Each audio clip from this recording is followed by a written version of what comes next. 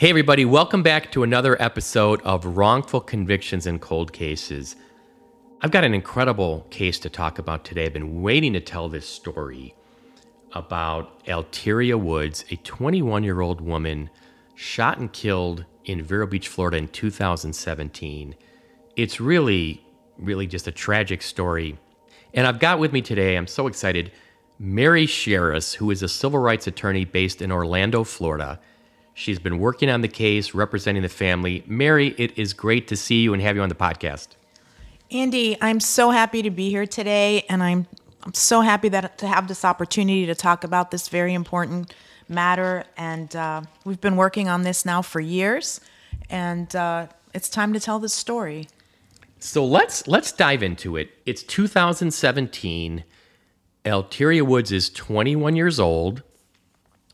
She is at her boyfriend's house, who is Andrew Coffey IV.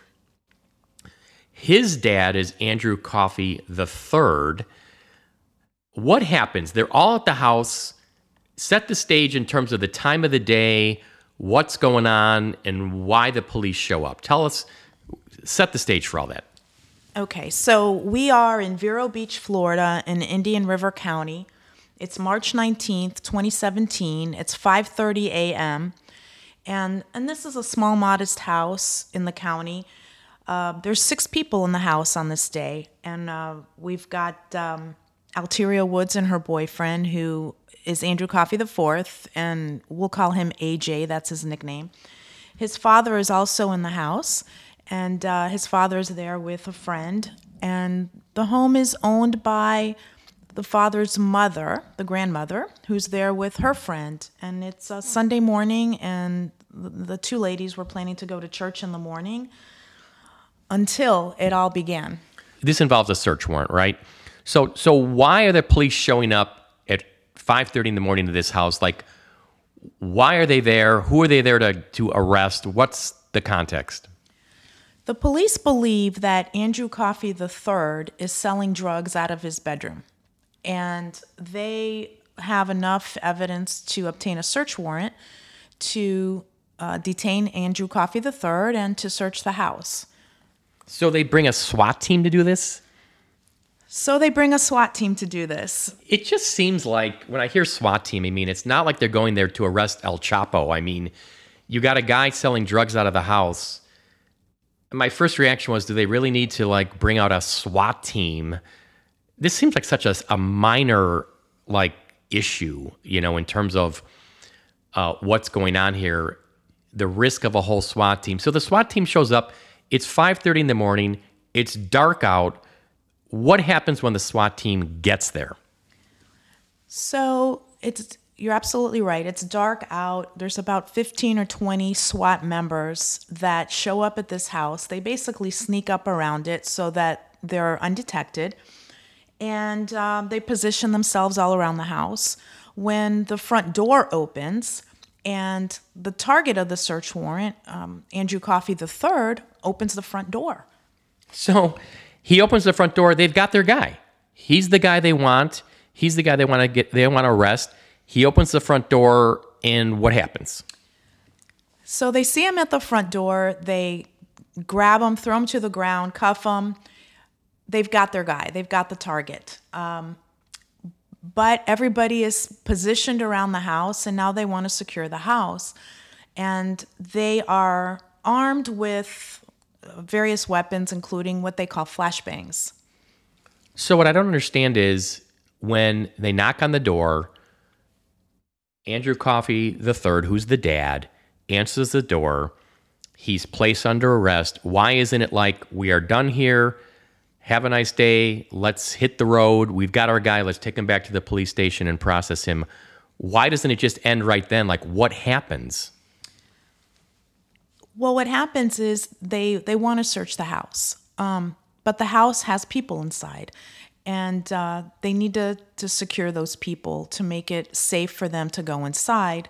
But the way they do it is it's very dangerous, actually.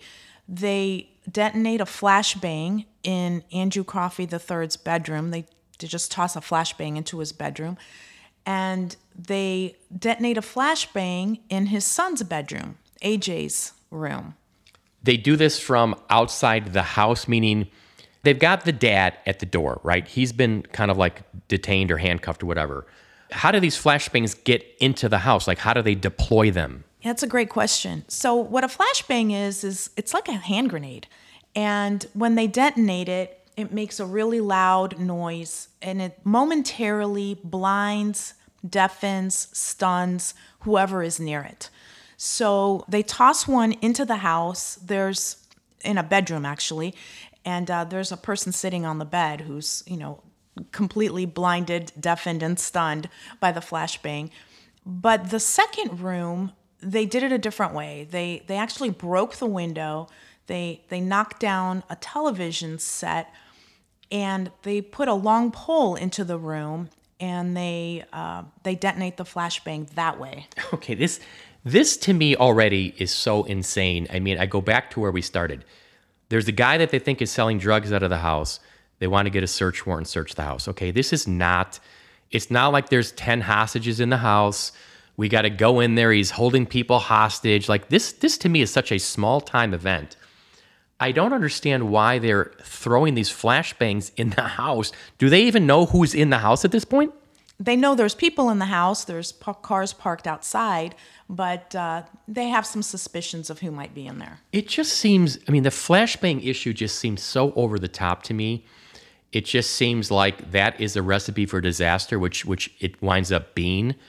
I don't know. I just don't understand why they don't go in the house. Like who's here, police, secure the premises.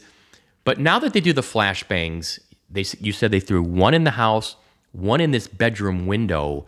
The bedroom window of who? It was the bedroom window of AJ and his girlfriend, Alteria Woods. So when they throw that flashbang in there, AJ's sleeping with his girlfriend, Alteria Woods. They don't know what the heck's going on, right? So then what happens next? So it's 5:30 in the morning, and you're right. They are asleep, and they're startled. What happens next is AJ finds a gun, and he shoots out the window to scare off what he believes is an intruder. Think of how scary that'd be. You're sleeping at 5:30 in the morning, it's dark, and a flashbang comes into your bedroom? That would scare the living daylights out of anybody. Like, this is a bang, like a loud noise and a flash. It would be terrifying. How could you blame this guy for being scared and trying to defend himself in that moment? Exactly. It was a reaction to what seemed like a dire situation at the time. But what happens next is really shocking. So AJ fires a shot out the bedroom window to try to scare whoever's out there? Correct, because the window just was shattered, right? So, and there's a long pole coming through the window, which is a little startling coming out of sleep. So he fires a couple of shots out of the bedroom window. Oh my God. I am flabbergasted with this because they're breaking a window and throwing a flashbang in a house. I don't even know who's in there. It is so over the top to me. So once AJ fires this shot out the window at, whoever is out there, he doesn't know what's going on. Then what happens next? Well, there's two SWAT officers that are positioned outside of that window. And after this flashbang is detonated, the second SWAT officer who, just witnessed shots getting fired out of the window returns fire into the window. So that officer from outside starts shooting into the bedroom? He starts shooting into the bedroom. And how many, so what happens? Like how many shots get fired now and by who? About 18 shots are fired at the bed inside the bedroom. My goodness. So they fire 18 shots into the bedroom, not knowing who is in there and what's going on. Correct. So the SWAT officer that's positioned outside of the window fires about 14 or so shots towards the bed, and the second SWAT officer that's next to him takes his gun and starts shooting through the bedroom wall towards the bed. This is all over a little search warrant for Andrew Coffey III because they think he's selling drugs out of the house. And what you've just described with a whole SWAT team deploying a breaking a window, knocking over a TV, deploying a flashbang, and now you got 18 shots going into this bedroom. They don't even know who's in there. What happens next? A third SWAT officer comes to the bedroom, and he starts shooting into the bedroom window. By this time, A.J. Coffey must realize that this is the police, and he surrenders. Who do those bullets hit? Unfortunately, Alteria Woods, the girlfriend of A.J., was still lying in bed, never got out of the bed, and 10 bullets impacted her body. This is so stunning to me. She got hit by 10 shots? 10 shots. And she dies. And she dies. Why is this not a story that was all over the national news? Like, to me, this is like a Breonna Taylor case. This poor woman is in her bed, and she shot 10 times. Did this case get even much media attention in local Florida? Did you hear about it at the time? It got attention in the community. I think the people living in the community all know about the case, but I don't believe it got the media attention in Florida it deserved. This was a completely botched debacle of a plan to begin with. I mean, recipe for disaster, bringing in this massive SWAT team for this minor little thing, deploying these flashbangs, and exactly, you know, the recipe for disaster happened. Alteria Woods, 21 years old, shot and killed. So her boyfriend, AJ, does he get charged with a crime? So this is what's really shocking about this whole thing. Alteria's deceased, and AJ is charged with attempted murder of all 3 SWAT officers that shot into the room and the murder of his girlfriend, Alteria Woods. He fires a shot out the window after they do a flashbang in his bedroom with a pole coming through, and they charge him with attempted murder of the 3 people outside and his girlfriend, who's killed by the police. And his girlfriend. And he didn't shoot out once. He shot out a couple of shots. But yes, that's exactly right. So does he have a criminal trial? So he has a criminal trial. November 19th, 2021, the jury came back with an astonishing verdict. Of, drumroll please. Drumroll please. He was found not guilty of attempted murder of the 3 officers and not guilty of the felony murder of his girlfriend, Alteria Woods. That's amazing. I mean, that is amazing. That jury got it. That jury understood it. That jury figured it out. That's a stunning verdict, because you get charged with that. I just feel like the odds are already, you got 1 foot in the prison door already when you get charged with something like that. And to think that he got found not guilty, he got acquitted of that, is amazing to me. That is just incredible to me. So AJ gets acquitted of his criminal charge. Now let me talk about the civil case. You know, civil case just deals with money damages. There's nothing criminal about it. You came to represent the family of Alteria Woods in a civil lawsuit. Is that right? That's right. We represent Alteria Woods' family. She also has a younger sister and her mother and father. That lawsuit was brought against who and in what court? So we brought a civil lawsuit against the 3 officers who shot at Alteria Woods in the Southern District of Florida in federal court. Okay. And basically, like in layman's terms, what were the main claims that you made against the defendants in the lawsuit? Yeah, in general, they were excessive force claims because we believe that the police officers violated the law when they shot and killed Alteria Woods.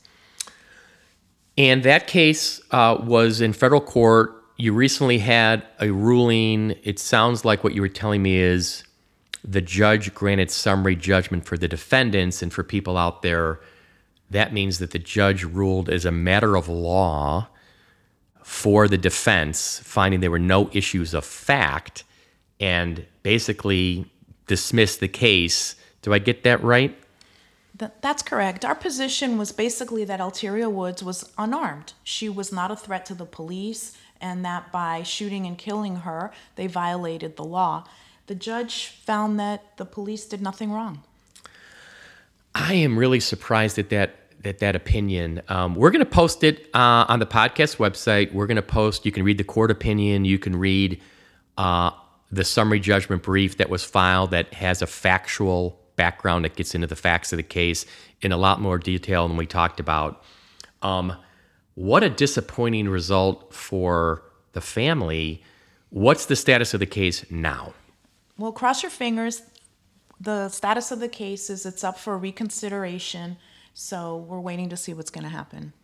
Wow. I go back to, Mary, just from the outset, this just seemed, like I said, such a ill-conceived plan. There was no plan. The people in the back of the house didn't seem like they're coordinating with the people in the front of the house. And not knowing who's in the house and what's going to happen, can you be surprised if you're going to just detonate a flashbang in the house at 5:30 in the morning in the dark, that there might be a commotion? I mean, I don't know what they possibly thought was going to happen. Andy, I don't know how to answer that question. It doesn't make a lot of sense, but it did happen, and hopefully it'll never happen again. Well, I really wanted to have you on this podcast, Mary, to tell the story. I think Alteria Woods is this forgotten victim, such a tragic story, such a sad story, and I feel like it deserves a lot more media attention than it's gotten. And I'm just not sure why. I don't know if it's because it was in Florida and it just didn't get the coverage, but for this poor girl to be shot 10 times under these circumstances, it just is so heartbreaking. And I really wanted to have you on this podcast to raise awareness of it, to bring attention to it.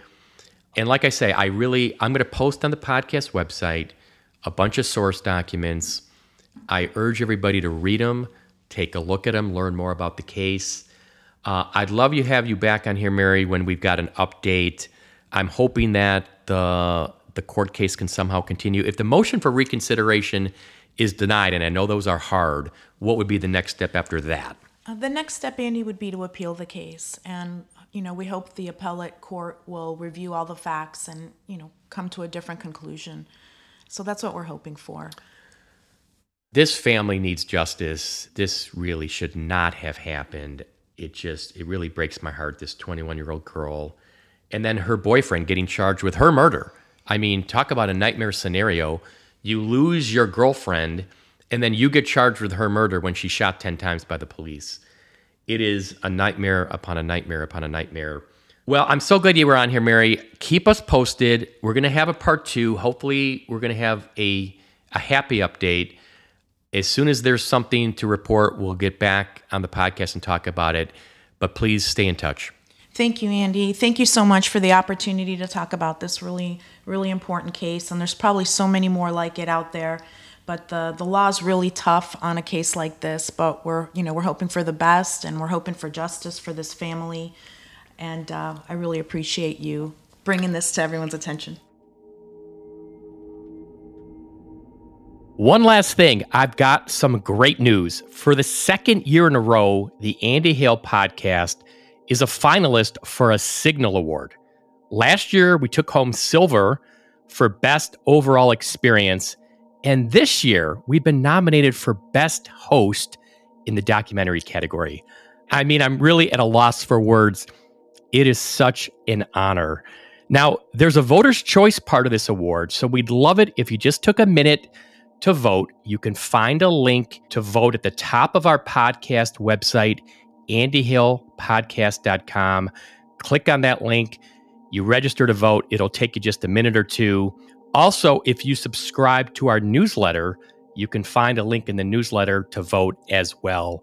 We really, really appreciate it. Voting ends October 5th, so please do it now. Don't wait. Thanks for listening to this episode of Wrongful Convictions and Cold Cases. Stay tuned for more episodes of compelling true crime stories, and stay tuned for more episodes of the Starved Rock Murders.